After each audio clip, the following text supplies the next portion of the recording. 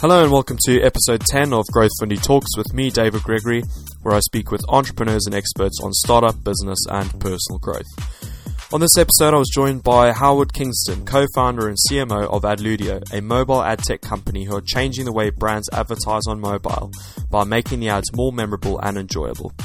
Howard is incredibly passionate about startups and growth, and prior to Adludio, he was part of the team at We Are Interactive, who created the football game I Am Player. He played a significant role there as head of marketing, helping scale the audience to 15 million users, which subsequently led to an acquisition. Howard spoke about overcoming the challenges of working with big brands, as well as an in-depth overview on viral growth. If these are channels you're considering, his insight here is a must, as well as other great actionable advice on putting the right foundations in place and how to use the Bullseye framework to test and grow any type of business. I hope you enjoyed this episode as much as I did, and if you have any questions, you can contact me on hello@growthfundy.com, and you can find the show notes on the blog. Enjoy!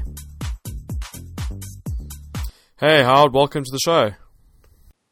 Pleasure to be here. So Howard, you're the co-founder of Adludio, is that right? Correct. Cool.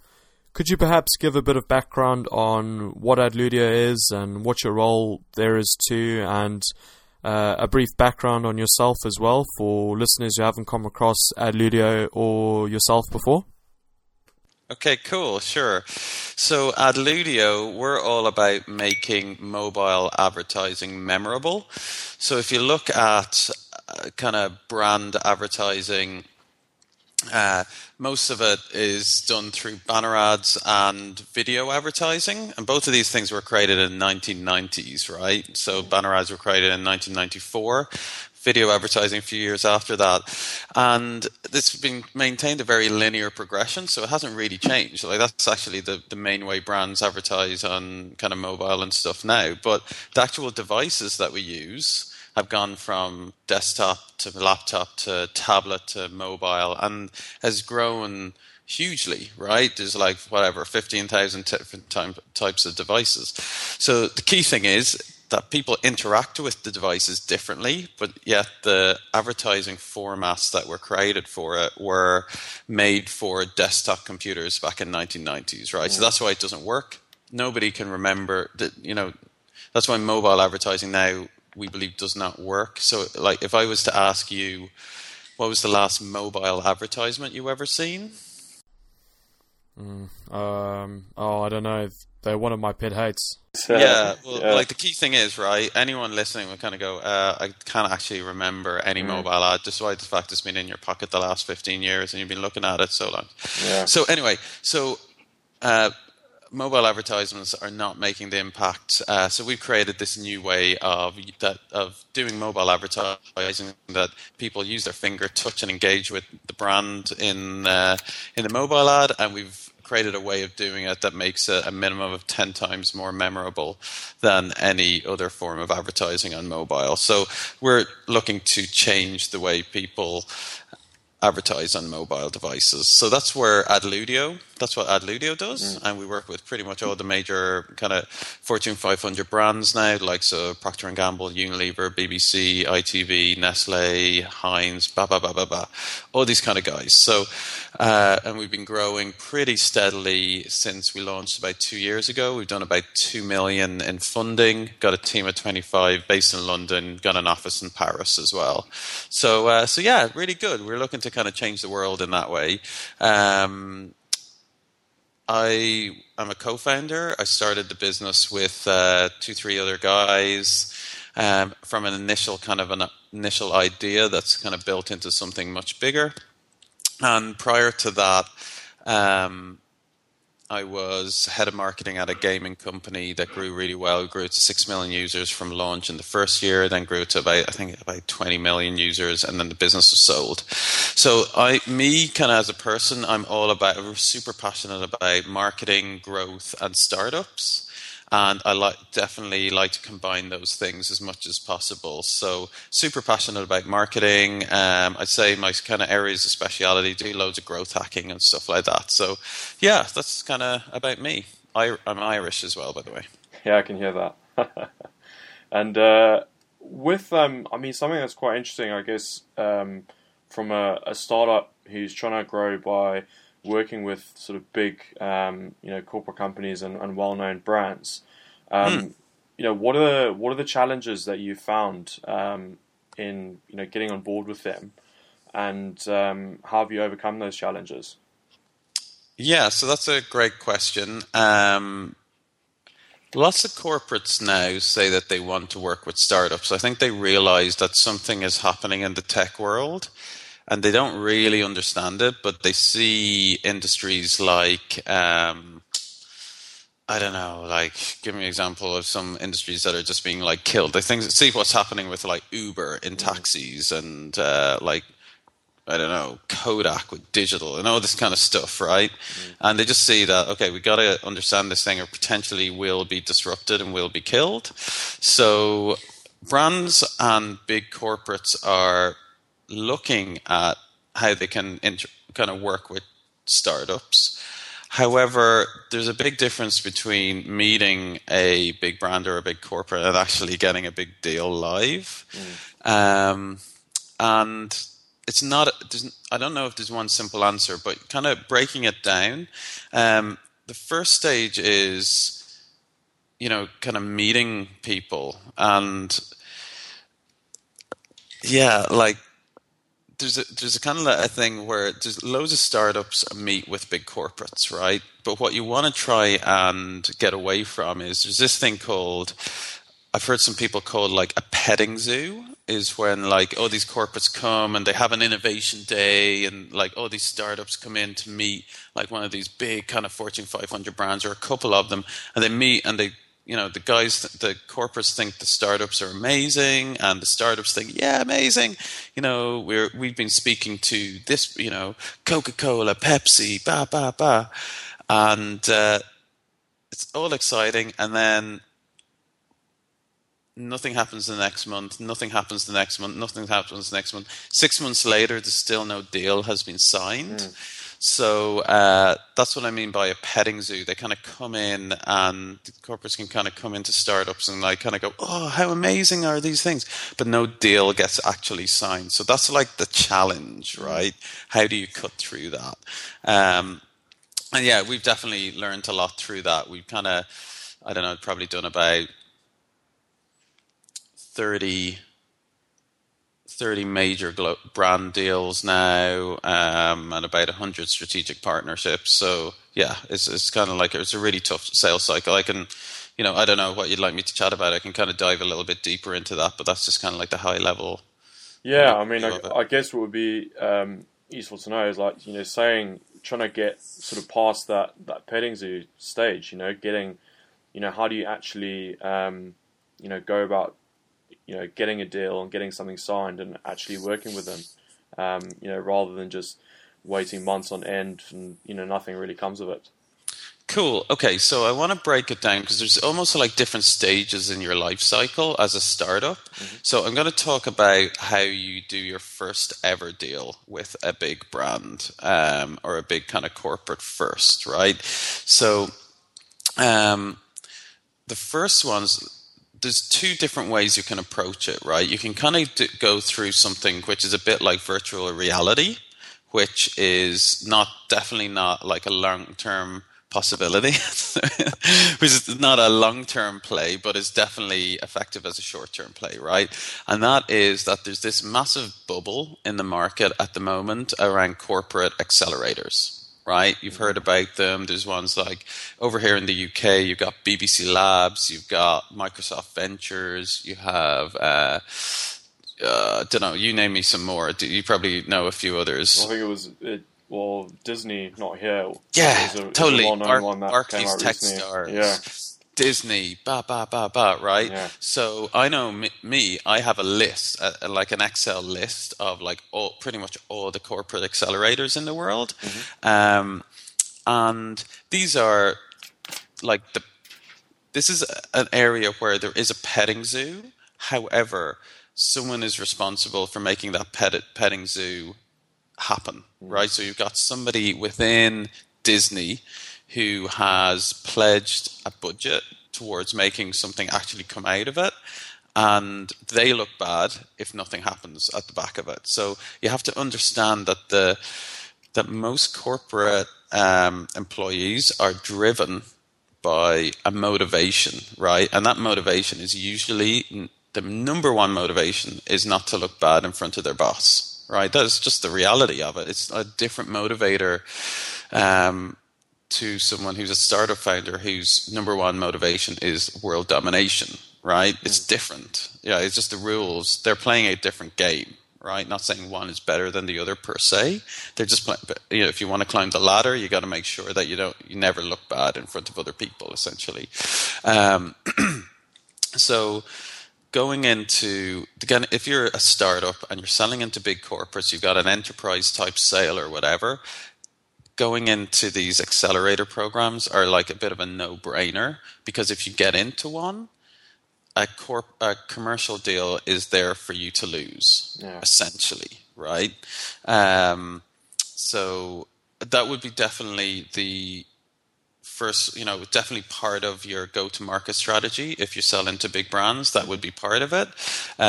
So just thinking to our first deal, one of our launch deals was through that, but one of it was, I can kind of get the other side.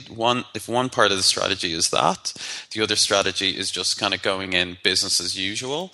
And just like the key thing is, it's kind of getting into the right person in a brand or whoever that is, into a corporate, and getting him to believe in it so much he has to sell it into the rest of the company. And it is possible to do if you do it right. And we're lucky enough, kind of early on, we got in with the right person who was a real decision maker, and he made a deal happen because he liked our product so much. So the key thing in that second pot of strategy, not the kind of corporate accelerator part, the second element of it is getting in with the right person who is actually a decision maker, who has the authority to sign off a deal, because in these big corporates, people can either be a decision maker, they can be the person who writes the check, or they can be someone who is like a coach and an advocate, someone who loves you and will help you get into the right people in the corporate, but they might not be responsible for signing off deals. And you have to make sure you know the distinction, because if you have a great contact in, say, let's pick a corporate for just example. Yes, let's use like Red Bull, right? Just say you want to do a deal with Red Bull, and you go in and you have a contact in Red Bull, and he's really helpful and he's able to help you navigate how to get a deal in Red Bull. You have to understand if he's not the guy who can actually sign the deal, because you may be putting pressure on him to sign the deal, and he's like, hey, I'm trying to help you, but I don't have responsibility to do it. And you have to establish what their role is in helping you get into a deal, if that makes sense. No, completely. I think the point on finding the right person is spot on. It's always a case of it's sort of gatekeepers in these big companies that you need to find and get past, and in order to just get some kind of response. And I just say one more thing then, and then when you do it, you have to understand as well that never in a big corporate, never will just one I said decision maker, but reality is there'll never be a deal where just one person sees you and goes, yeah, signed off, done, right? There's going to be multiple levels of sign-off. So you need to know what those different sign-off points are, especially at the early stage when you don't have as much credibility and the perceived risk is higher, right? Because understanding that anyone who needs to sign it off, any one of them could make themselves look bad if this goes belly up, right? If your product crashes and brings down the server, right? Because that's what they're worried about. So all of these guys whose signature on it will look bad. So you need to try and get coverage with each one of these people. Just say 4 people are responsible for signing up. You need to somehow get in with each of them. And this is where advisors to your business come in really, really well. So assuming you have an advisory board for your business or mentors, if you don't, you should already. And these are people who like know your industry. So I know with us, one of our key deals with, for example, the BBC, when we did it initially, we had one or two advisors who were super well connected in there. And when we were going forward, when our kind of commercial deal was being proposed, we asked these advisors to have a friendly word, and it just kind of, not that necessarily influenced them, but it kind of just someone to say, hey, these guys are good, they kind of thumbs up kind of thing, as opposed to just, who are these guys, I've never heard of them before. So yeah. No, that's cool. That's some great advice. I mean, you also mentioned how you're interested, in startups and growth hacking and marketing in general. Where did that all begin? When did you first sort of become interested in it? Was it when you were really young, or did it kind of happen by chance? One thing I noticed was you went back to uni. Was it then? Was there something around that time that sparked it all? So I say the kind of startup passion was always there. So, kind of classic thing. First thing I was, in school, I had, what was it? The Simpsons album that they brought out, like back in, 2013, do the Bartman and stuff. Yeah. So, I had copies of that, and I was ripping it off, and I was selling that to other kind of students. That was like one of the first things I did. And then when I was like about 18, 19, I went to Ibiza one year, got really inspired by the kind of music scene, said there's nothing like this in Dublin, where I was living at the time. Dublin needs to have a club night like this, so set up a club night with a couple of friends and ran that for about 4 years, bringing over US house DJs, and I got into DJing as well. But it was actually the creation of I kind of learned around the end of that journey that was an amazing experience, but I really, it was actually probably maybe the music was almost secondary to it. It was more so the creation of the events and the community and stuff like that actually got me so excited. Yeah, I went back to uni, set up another business while I was in the university. But I've been doing marketing for probably 10 years now. But yeah, so I set up when I was in university, I set up another business, Irish Ancestral Holidays. Was an amazing learning experience. Didn't make a huge amount of money on it. Made a bit, but definitely learned a lot with that. And then moved to Australia, set up an agency while I was out there doing web and marketing, digital marketing. And then when I came back to London, that's when I hooked up with the founders of this gaming company. They were just about to launch, needed someone to head up their marketing. I did that, and it was a great success. Learned huge amounts. We were growing by 80,000 users a day at one point, mainly through kind of viral marketing.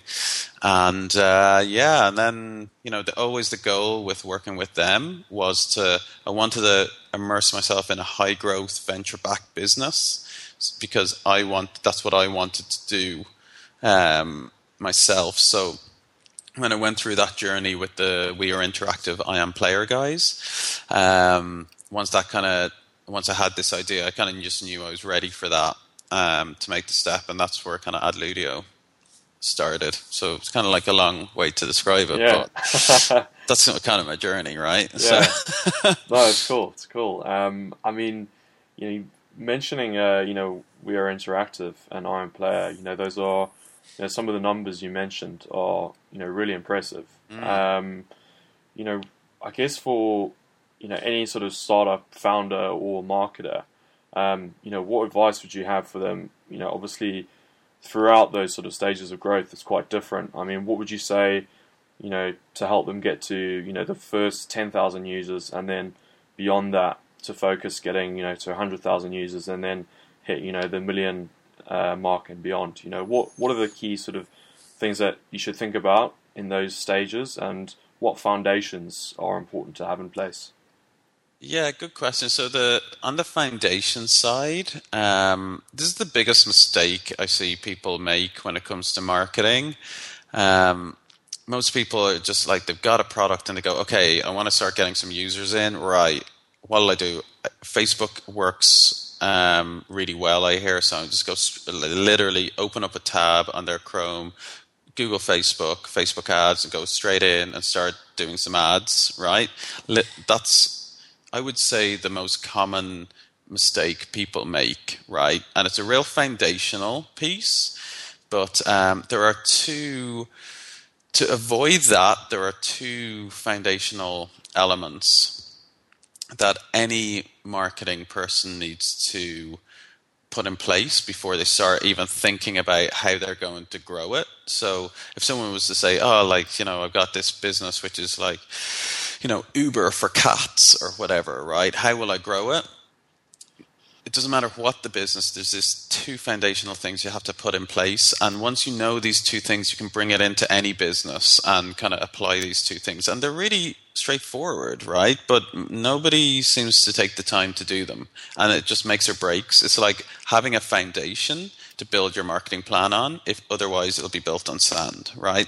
And those two things, the first thing is knowing really well who your target market is, right? Really quite narrowly knowing, because most people kind of go, oh, who's your target market? First of all, you're unbelievably surprised how many people will say everybody, right? Oh, Uber for cats. Everybody wants Uber for cats, right? I go, okay, so my 78-year-old grandmother who lives on an island off Ireland with no electricity.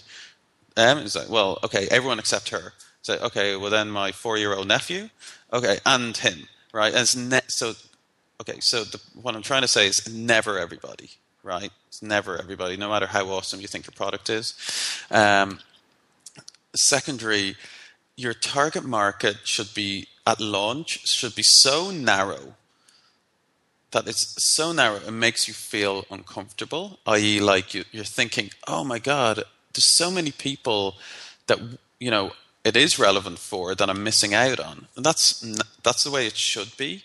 Because if I said to you, target market, and you said, oh, it's like males aged 20 to 45, right? That's all of them, right? It's just too broad, because when you start, the reason that's important is because when you start actually layering in what kind of marketing strategies you're going to do, and like your branding and your messaging, and even making, just say you do decide we'll go with Facebook ads, even making the Facebook ad, like, do you really think that an advertisement will resonate, the same advertisement will resonate for a 20-year-old as a 45-year-old, right? What a 20-year-old is motivated by is like massively different than what's motivated for a 45-year-old, right? Hugely different. And also, the amount you need to pay to access on, say, Facebook, a 45-year-old versus a 20-year-old will vary differently. So what you should be, I always recommend people to try and narrow it down to about a 5-year age gap. Like, a target market aged 20 to 29 is like really good, actually, because you can just be super narrow and just really get into the minds of your customer. And what do they do? Where do they go? Like, what's important to them in life? And then you can just do really, really good messages around it. Because the reason people feel uncomfortable about having so narrow, they kind of naturally think, oh, there's so many people that my product is perfect for, and I'm not targeting them. But hey, there's a billion people on Facebook, right? Again, just using that as an example, there are more than enough people. Like if your initial goal is to reach 10,000 customers, like having too narrow is not the big issue, right? There's more than enough people to target in the world, and just have it super, super narrow, and everything you do will be much more effective by doing it that way.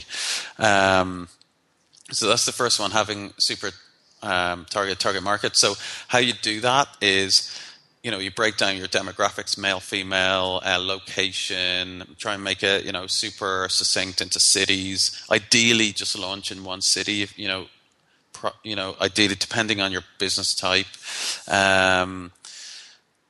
age, then start moving into more psychographical stuff, like if they have certain types of interests and all that kind of stuff, right? Do they support a certain football team, listen stuff. The more rounded out you can get, the more effective all your marketing will become that you do afterwards. So that's the first foundation. Then the second foundation is, again, really obvious. What are you trying to achieve, right? What is your goal? What are you trying to achieve? And again, sounds super obvious, but most people, I would say 90% of businesses that start don't have that written down, right? What are they trying to do? Where are they trying to be by month 3? And, that does not mean we want to be really big or we want to have a well-known brand. Like that's not an objective that you can really kind of strive towards. What it needs to be is, really well-known acronym SMART, S-M-A-R-T. And that just means that it should sound more like we want to have 3,000 users by the 4th of July 2015, right? And then you can really, your whole mind just hones towards hitting that. You can break that 3,000 down over 3 months, 1,000 month, 1 month, whatever that is. And you can just focus what you need to achieve, and then the people how you're going to achieve it. Then you're ready to start building on your market, brainstorming your marketing strategies, right? So like those two things, like, are they kind of stuff that you've never heard before? No. I'm telling you, nobody does those two things, and that's why most people fail at growing their business as well. Because without those two things, like you just can't do a good marketing strategy. And that's So they're like the two foundational things. I'm not touching on product market fit and all that kind of stuff. Yeah. I'm assuming you have them in place already. This is purely just for a growth strategy I was talking about. And then, so once you've got those foundations in place, then you've got your product market fit. You touched on, when you grew Iron Player, through viral marketing and using viral growth. What are the sort of triggers and mechanisms that you used in that worked well, that are possibly applicable to other products? Sure. So there were, I would say, from learnings and what I see from, if we're just going to double down on the area of viral marketing, which is, of course, just one potential user acquisition channel. I know that you had the guys from the Gabriel Weinberg dude on one of your episodes earlier. Like his traction book, just to kind of step back, and I'll come back to how we grew I Am Player and some kind of takeaway strategies on that. I would definitely recommend anybody who's interested in growing. Like my kind of process for planning out my growth strategy is those two foundational things I was just telling you about. The second part of my planning process is use the bullseye framework that Gabriel Weinberg talks about.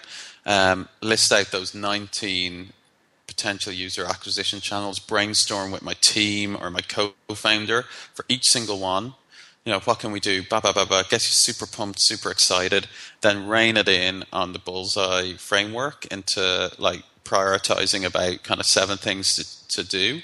And then plotting them into like a time schedule for the first 3 months. Like that's exactly how you do it. And that's almost like a pro marketing strategy right there that either you can, give to a CEO or an investor, and they'll be like, yeah, these guys are in control of the situation, right? So purely just pulling it back into one of those 19 user acquisition channels, which is viral marketing. So really, really see there are kind of, if you're looking to grow your business through a more kind of viral way, really seen, and from our experience, there's like 4 different pots of strategies that you can apply. And this is a framework that you can really take into any business, I believe. And these 4 pots of strategies are, the first one is around product innovation, right? And this is kind of, if you look at most if you look at most kind of definitions of what growth hacking is, it's usually like the intersection of marketing and engineering, right? And there's this kind of like area where, you're evolving product to deliver growth, right? So, I would say the traditional viewpoint of what a marketer does always used to be kind of communications and all this kind of stuff. Now, if you want to be a rock star marketer, you have to have a good understanding of product. You don't have to necessarily code, but you need to have a good understanding of, like, if you tweak a product, what could happen, right? So this first kind of pot of strategy, the first of 4 pots of strategies that I'll kind of touch on is product innovation. That's where you make a change to a product that results in a user behavior changing and delivering the objective that you're wanting to happen, right? So I'll try and bring that back into a core case in point that we used on iamPlayer.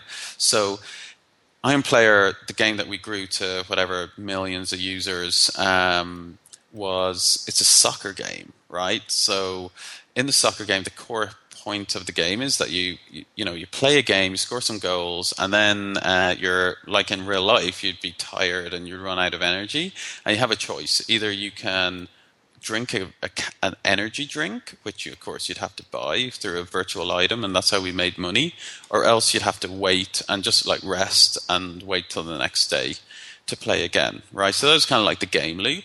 So this is like the core motivator, the core kind of driver of people's behaviors. And people were so addicted to this game. Like, they used to play it for 40 minutes a day, right? Every single day. These guys were just like crazy about this game.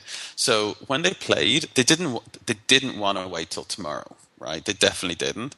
And like, they were actually virtual cans of Red Bull, right, that you'd buy and drink, and it cost $1 each or something like that. Now, people did buy loads of them, but like, you don't want to buy them all the time, right? So this is the key. This is like the crack, the thing that people wanted in the product more than anything else. They wanted to play again.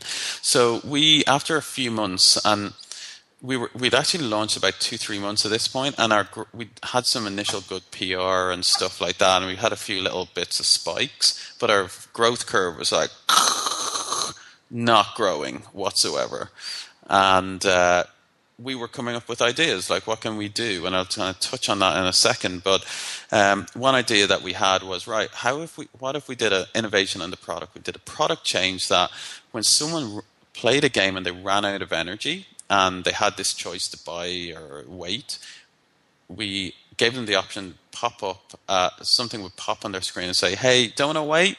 Invite 5 of your friends to the game to play right now, and you can get energy, 400% energy or something like that. And, if they invited 5 friends. And literally, the day that we put that live in the game, like, I have, it's a shame I didn't have it here with me, but I have a graph where it just shows the inflection point of hockey stick growth. And we grew from, I think we're at about kind of 40,000 users at that point, and we grew to 450,000 users in about 3 weeks. Amazing. And none of that was through paid, right?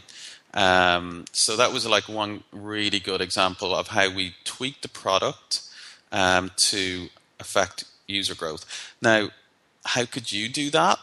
So the really key thing is, the key part of that is knowing the motivator of the user, right? What is the lever? And this is kind of like a classic gamification thing, right? Like, people are motivated by rewards. They're motivated by fame, being able to brag to their friends. They're motivated by money, whether they earn money or whether they save money, and they're motivated by access. They're motivated by access if, you can give them backstage pass or like free access, free content or something like that. These are like 3 kind of classic motivators. So if you can play around with that with your product, you may have some way that you can kind of influence people's behavior to do something you want them to do, e.g. invite a friend, right? So the only thing I would say on that is, if you want to be successful with product innovation and actually viral marketing at all, You just need to be prepared to, like, picture a mad scientist like at Einstein.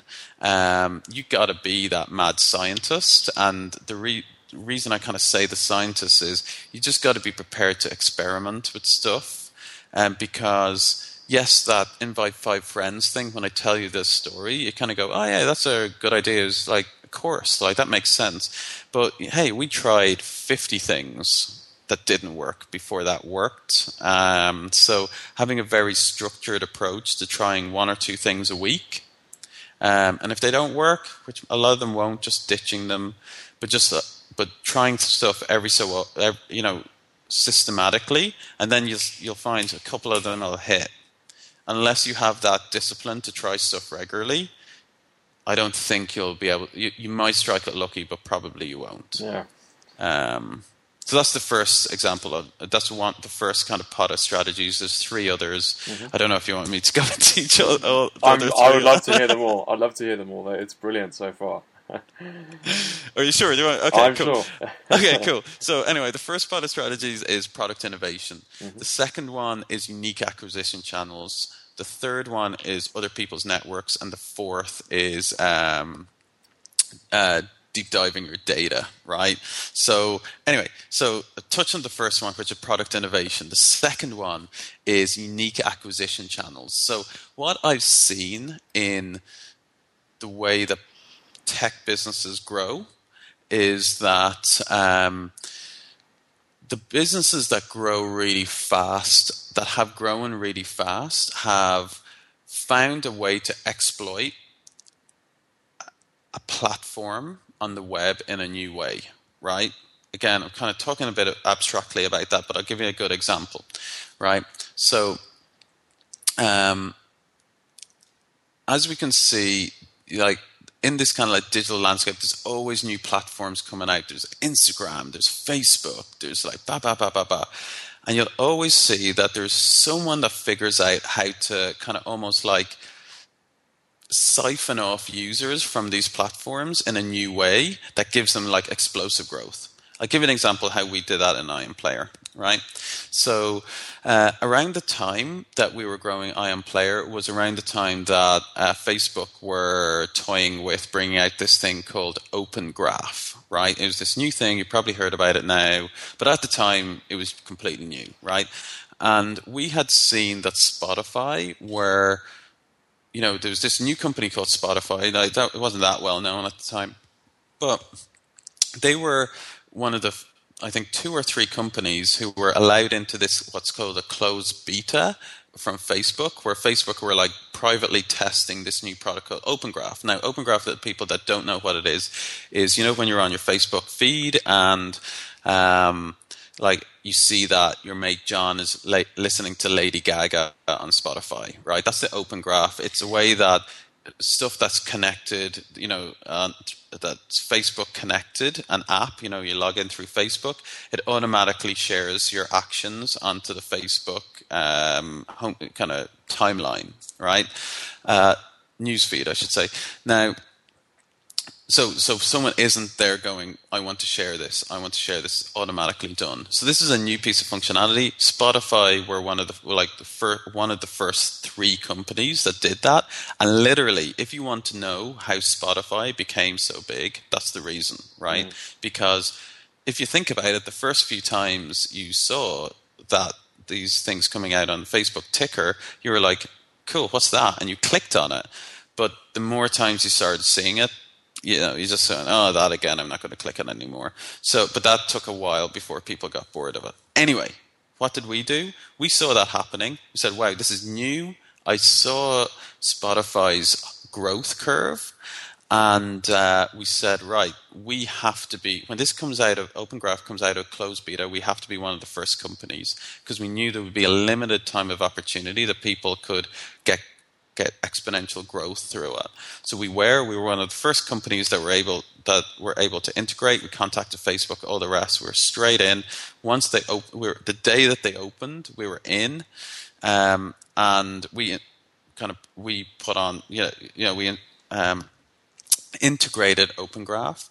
And again, if I was to show you a graph of the IM player growth, we from the kind of product innovation, we had grown from, let's say, about 40,000 users up to about 450,000 users. We still continued to grow, but albeit at a very slower pace, and we're up to about 550,000 users at that point, maybe 600,000 users over the next kind of 2 months. And then the day that we put Open Graph live, we went from about 600,000 users up to 1.3 million users. Again, that was in no more than a month. And that was like a very steep growth curve. That was the point we were growing by 80,000 users a day.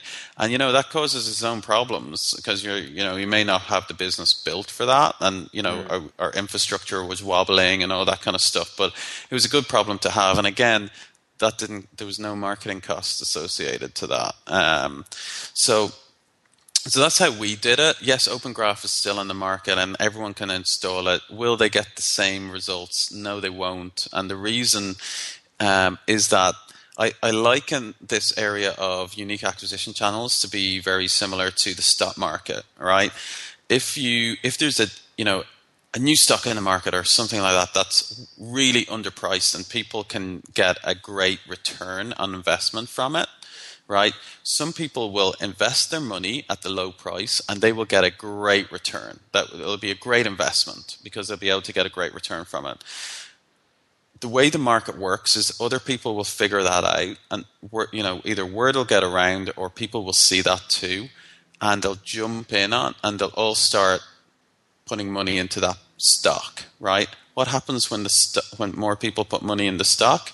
The price goes up, but more importantly, the returns people get decrease, right? So the kind of the impact that people will get diminishes. The kind of return they'll get diminishes. And that's exactly the same as these kind of new acquisition channels. When they come out, someone will find out a way to get great growth from a new platform like Open Graph. Like there's always new examples coming out, and the first few people that can take advantage of that will win big, and then the people that are slow movers will try it and it'll be too late and they won't get the results. So there's loads of examples like Zynga did it with Facebook. Airbnb did it with Craigslist. We did it with Facebook. Spotify did it with Facebook. Clarity, the app, did it with LinkedIn. Like, the examples just keep on going, right? Yeah. So like the key thing for you, if you're a marketer and you want to figure out what are the new unique acquisition channels that I can take advantage of, the key thing is you just got to be constantly on the lookout for new breakaway businesses that are just like hockey sticking, right? And then you just go in, have a look what they're doing and copy it. Like, you know what I mean? Like there's nothing to be ashamed of about copying great marketing ideas as long as you're one of the first people doing it, because then you'll get the results you want. So I always keep a strong eye out of businesses that are like breakaway growth and then go in and figure out how they're doing it and see if we can replicate it. It won't work every time, but it works most of the time. You could be able to replicate it for your business. Any questions on that? That's the second. Yeah. What do you think there are any potential platforms or new acquisition channels that you think are have a lot of potential for growth for startups? I mean, are there any particular ones that you think have just got huge potential? Dude, totally. Like, which are the biggest new platforms, emerging platforms of today, right? Yeah, I mean, I always look at sort of Snapchat and Instagram, and it's just, totally. But it's interesting because there still haven't been any of those huge breakout stories. You know what? Yeah. Someone will figure out a way to acquire users from it because no one else is doing it. Users on Instagram and users on Snapchat are not expecting it. So if you figure out a way, like you'll need to figure it out. and I don't know what that answer is, you know. But like, just say for example, even Tinder. Did you see the Ex Machina movie that kind of did a growth hack on Twitter? Yeah. Like, do you know what I mean? Yeah. Because like that, they were the first people at it. They got press all around the world, and for them, for that movie, like awareness, it's less about people actually clicking through to the website. It's more about like public awareness. So that was incredible, right? And now you have loads of people. I know, like actually 2 other companies that are trying to do exactly the same thing as they did now, but they're not going to get the same results, right? They're not going to get all the worldwide press for doing it. But that was an example, new platform, doing something in a different way. Like, it's all ripe for it.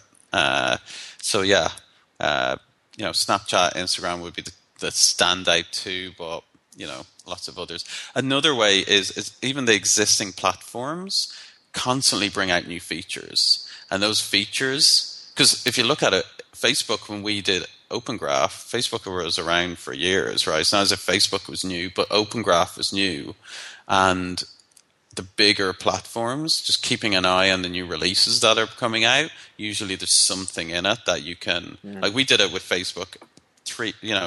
There's 2 times we got massive growth from them. There was another time as well, I'll kind of save that for another time, but they released another feature and we were one of the first people in, and we were able to get massive growth out of it.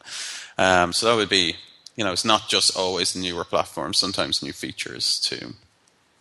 Cool. Yeah, and then the final 2 parts, if you want to finish off. Totally, dude. So the third user acquisition, the third kind of part of strategy are these things called other people's networks. So this is a way to kind of harness existing places where your target market is already hanging out and being able to siphon users across to yours, right? So, you know, this is the same kind of concept as, you know, this is kind of like Tupperware jars, right, that you put your lunch in and you go home to. Like, they were probably the original viral marketing company, because how they grew is they kind of said, right, who's our target market? It was in the 1930s, right, in America. It was like, who's our target market? Stay-at-home moms. What do stay-at-home moms do? They all get together a few times a week and have cups of coffee or whatever, and they all kind of trust each other loads and all this kind of stuff. So they created this program that one of those stay-at-home moms could throw a Tupperware party, and they would sell the Tupperware to the other stay-at-home moms, right? It was brilliant because one of the target market was introducing the product to the other people. The stay-at-home mom, it was a way that they could make a bit of revenue, and it worked really, really well. And the great thing was, the other stay-at-home moms that were at the Tupperware party kind of would look at it and kind of go, hey, I could do that. And then one of the moms would throw a Tupperware party in their house, and then and it would just grow virally. So that's how Tupperware became such a big business. But that principle can be used online today, and it has been used kind of tons of occasions. So if you look at, I'm trying to think, an example of a business that has done that really, really well was Airbnb, right? If you look at Airbnb's growth kind of history, I don't know, do you know the history of their growth? Yeah, no, I know. I mean, especially, I guess, using Craigslist to leverage their growth, I guess, totally. is the most well known. So if you know the Craigslist one already, I'll go to another business. Like, for example, Instagram. That's how Instagram grew, right? How did you hear about Instagram? It was through, chances are someone on one of your Facebook friends shared it on Facebook, right? And then you said, what's this Instagram thing? And you clicked on it and you downloaded it, right? So that's kind of the whole point of this other person's network thing is know where your target market are hanging out to do something related to your product, right? That's what the Tupperware parties were about. Mm-hmm. For Facebook, Instagram example, people went to Facebook to look at pictures and kill time. So it was the perfect way. If they could somehow connect in and be part of that experience, they could start siphoning users out from Facebook to their platform. And that's what they did, mm-hmm. right? One of the best examples I think I heard someone tell me was, there's a great marketer, Dan Martell, right? He did that really well with Clarity. And that was, Clarity is this kind of business-to-business advice service for entrepreneurs. So if you need to get some advice, you just go to Clarity, type in, I need some help with my marketing or I'm fundraising, and these top experts will come up and you can click and ring them per minute, right? I've been using it for years. Everyone should check it out. It's really good. Sold the business now, actually. But one thing they did was, where is their other person's network, right? If it's a business-to-business thing, it's LinkedIn, right? So that's where the people for Clarity were hanging out. So they created a thing. So when any of their business experts signed up to Clarity, they sent them an email going, "Hey, congratulations for being accepted onto Clarity.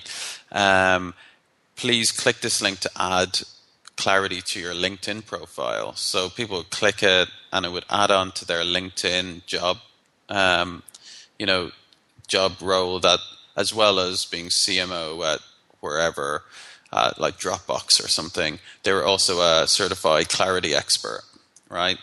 And what happens when you update a new job on LinkedIn? Well, your network sees it, don't they? Of course they do. They get notified. So everyone's like, "What's this Clarity thing?" What's this Clarity thing? They're also, and so that was a way that they were able to leverage other people's networks through the platform, which was kind of perfect. Where people for that to work, it needs to be the platform where people kind of go for that kind of experience anyway, mm-hmm. and then see a way how you can kind of somehow siphon off users from it, but in some kind of way. Does that make sense? Yeah, completely Cool. Makes sense. So that's the third one. First one, product innovation. Second one, unique acquisition channels. Third one, other people's networks. And then the last one is just about knowing what you have in your data. And this is something, especially kind of early stage in the first year or kind of 2 years. Well, your product isn't fully kind of locked down yet. While you're still evolving your product, it's super, super important. And the best way for me to explain it is through a story. You may have heard this before, but just for anybody who hasn't, there was a company called Bourbon once. Have you heard the story of Bourbon? Yeah, is it? Okay. Yeah, you carry on. Sorry. So Bourbon, just for people who haven't heard it, Bourbon were this. It was a location-based check-in app, right? A bit like Foursquare, right? So the only problem was that Foursquare were already massive at this point, so they were kind of definitely late to the party, the kind of location-based check-in party. But they had a couple of cool features. They were, for example, you could take you could kind of check in, you could do smiley faces and send them to each other. You could take a photo, put a funky filter on it, share it, stuff like that, right? So it had all these kind of cool features, but like the problem was no one cared about Bourbon, because everyone was using Foursquare already, and like just having loads of features does not make your business good, right? So Bourbon had a problem. They had maybe about 3,000 users, and they were completely flatlining. They weren't growing at all. They'd raised a couple of $100,000 in the US, and they were about 9 months into the business. I think they had about 3 months worth of runway before they went out of business. And the founders were like, "Guys, like, what are we going to do here? We got 3 months. We got to do something. It's not working, right?" So what they did was they dived into their data, right? And this is the point I'm trying to really bring across here. They'd already got quite a lot of user data at this point. And so they dived in. literally to Google Analytics, and they spent a weekend kind of going, right, do we have anything in here that, shows us a flicker of promise, or is this thing just completely dead? And they looked in, and one kind of key insight that they saw was that of the few people that actually did use Bourbon, they all really liked one feature. They didn't like any of the other features, but there was one feature they all seemed to use quite a lot, actually, and the people that came back was for that reason, and that was the ability to take a picture, put a funky filter on it, and share it, right? So they made a big call. They kind of said, guys, listen, no one likes to check in, no one likes to do other stuff, but they like to do this. So let's make a big play. Let's do a pivot. I'm sure most of you have heard what a pivot is. It's when you kind of really make a change to the business strategy. Let's pivot the business into just focusing on taking a photo and put a funky filter on it. And they also changed the name of the business at the same time. And you know what the name of the business is? Yeah, it's Instagram.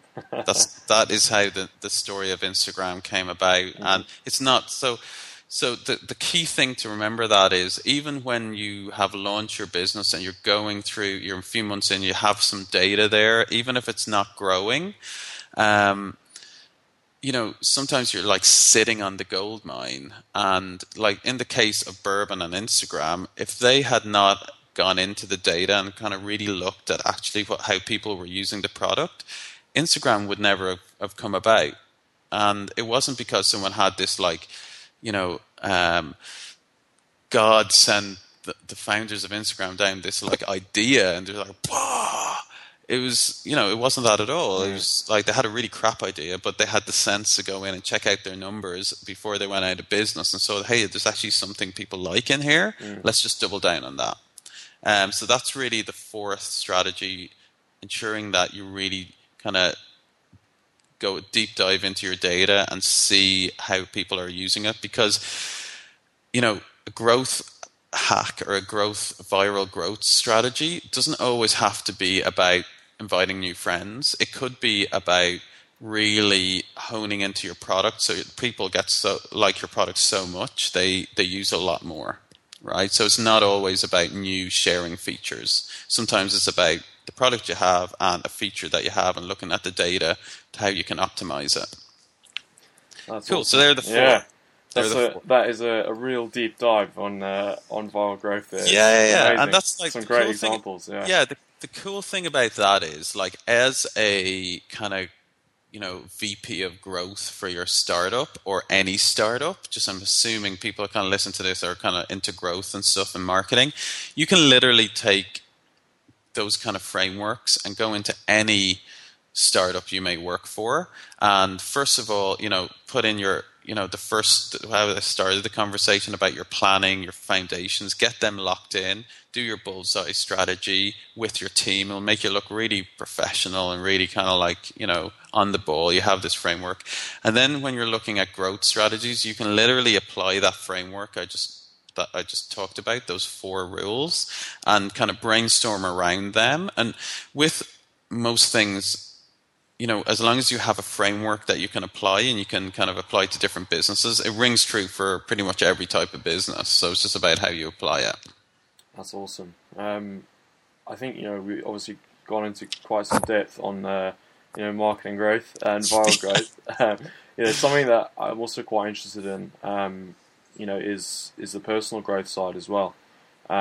So, I mean, what are some of the things that you do on the personal growth side? I think I read that you're trying to read a book a week this year. Is that right?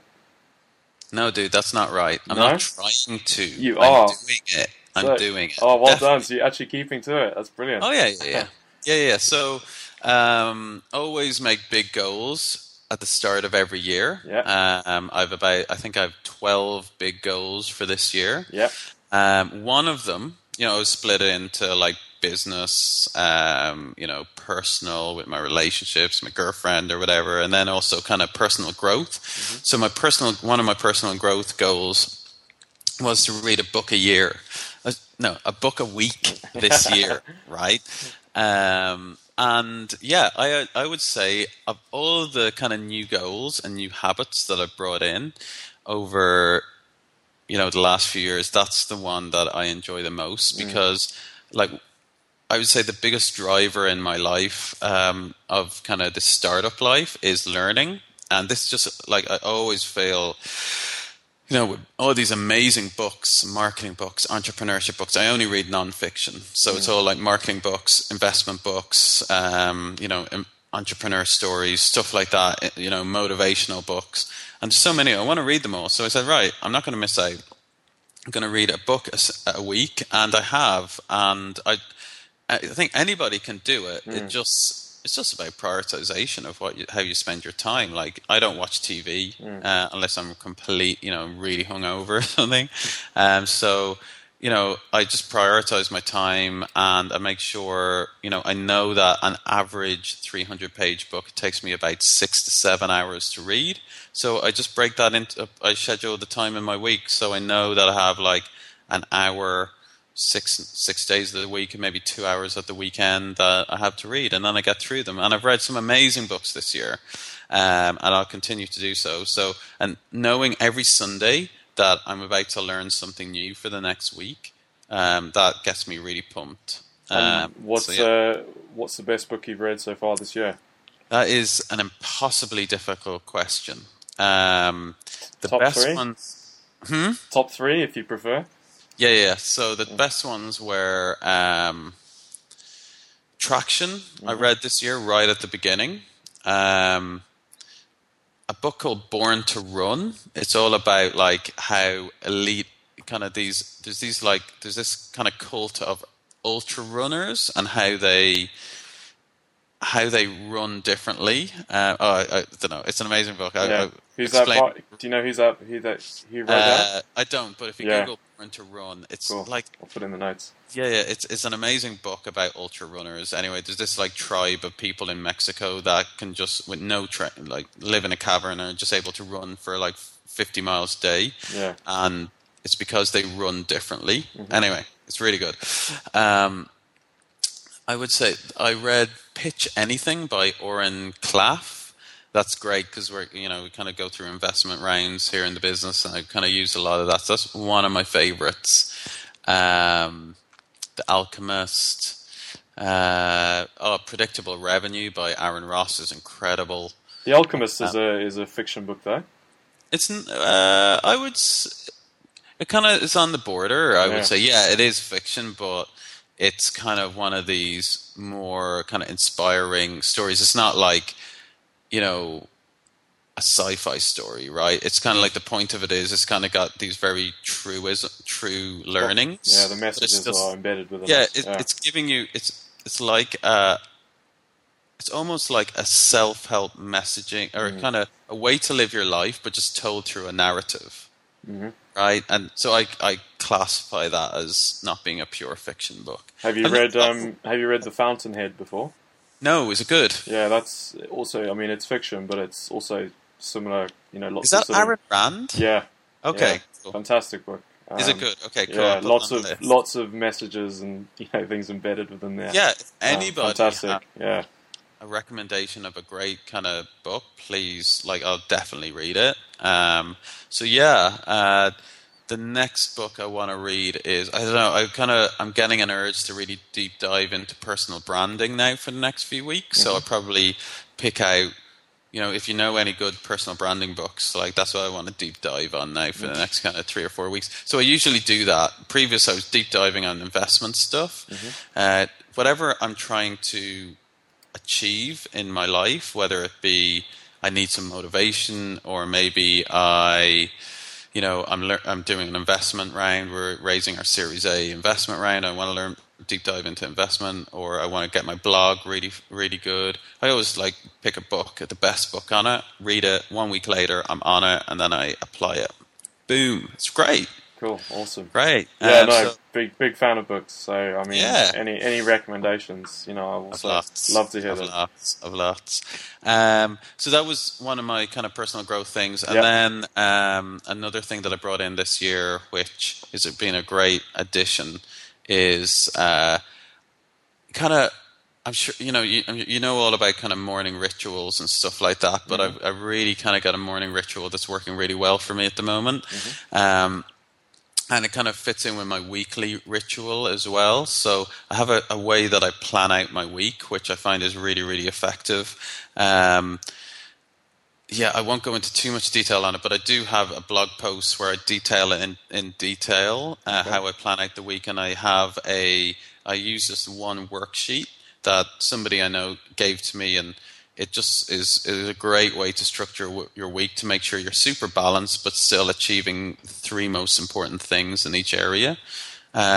So planning that out, but my morning ritual: exercise in the morning, followed by breakfast. I always have porridge. Love porridge, right? Being an Irish guy, I suppose. Cup of coffee, and then I sit down and I write down the three things I'm most grateful for in life, right? Because sometimes you don't take stock to kind of go, hey, I'm really lucky to have such a great life. I'm really healthy.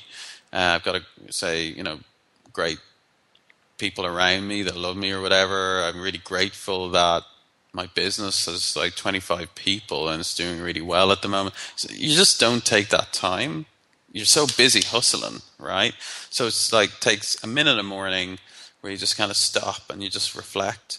And then I write down the three things which, if I do them today and accomplish them, I'll have had an incredible day. So I do those three things. Three things I'm grateful for. Three things I want to achieve, and then after that, I take out my planning thing and I plan the day, and then straight after that, I'll go and meditate for 10 minutes. And I really got into meditating this year. There's an app called Headspace, which most people, I'm sure, may have checked out. Do if you haven't. And Calm is another one that gets mentioned quite a bit. I hear that's really good. I haven't tried that one myself. I kind of, at the start of the year, I took a year's subscription with Headspace, and I just use it every day now. And all those things combined, I'm just really excited about. It just keeps your energy levels up and makes you more balanced and happier. Because the way I could describe it is, being an entrepreneur, right, or working in a kind of an entrepreneurial company, sometimes there's storms and there's waves that come over and stuff. And having those kind of things in place, a morning ritual and meditating and stuff, it just gives you a solid foundation made of rock that, if you're the tree or whatever, it just gives you something to kind of, when those big waves hit, it just allows you to bounce back a lot more. Whereas if you don't have those things, it's kind of, you just get moved around. And I just see it with so many people in kind of the startup world, which is just so intensely full on and stuff, that you have to have those things that allow you to, be successful in the long term, because it's a marathon. It's definitely not a sprint. And, you have to be able to maintain a high output over consistent periods of time, because it's hard, you just got to keep doing it and keep hustling. And it's all about coming back and smashing it every day. So cool. Final couple questions. Penultimate one is, if you could master one skill, what would it be? Well, the next skill that I want to master is a skill of, there's a skill you can learn around kind of almost like visual memory, about being able to remember things a lot better through remembering things through images, right? And this is the method that, you can become a grandmaster of memory. And there's a certain method that you change the way that you remember things, not through kind of words and stuff, but you change things into images and you combine them together, and you can remember things incredibly well through it. So that's the skill that I want to learn next. Cool. And then one final question. When you think of success, what or who comes to mind?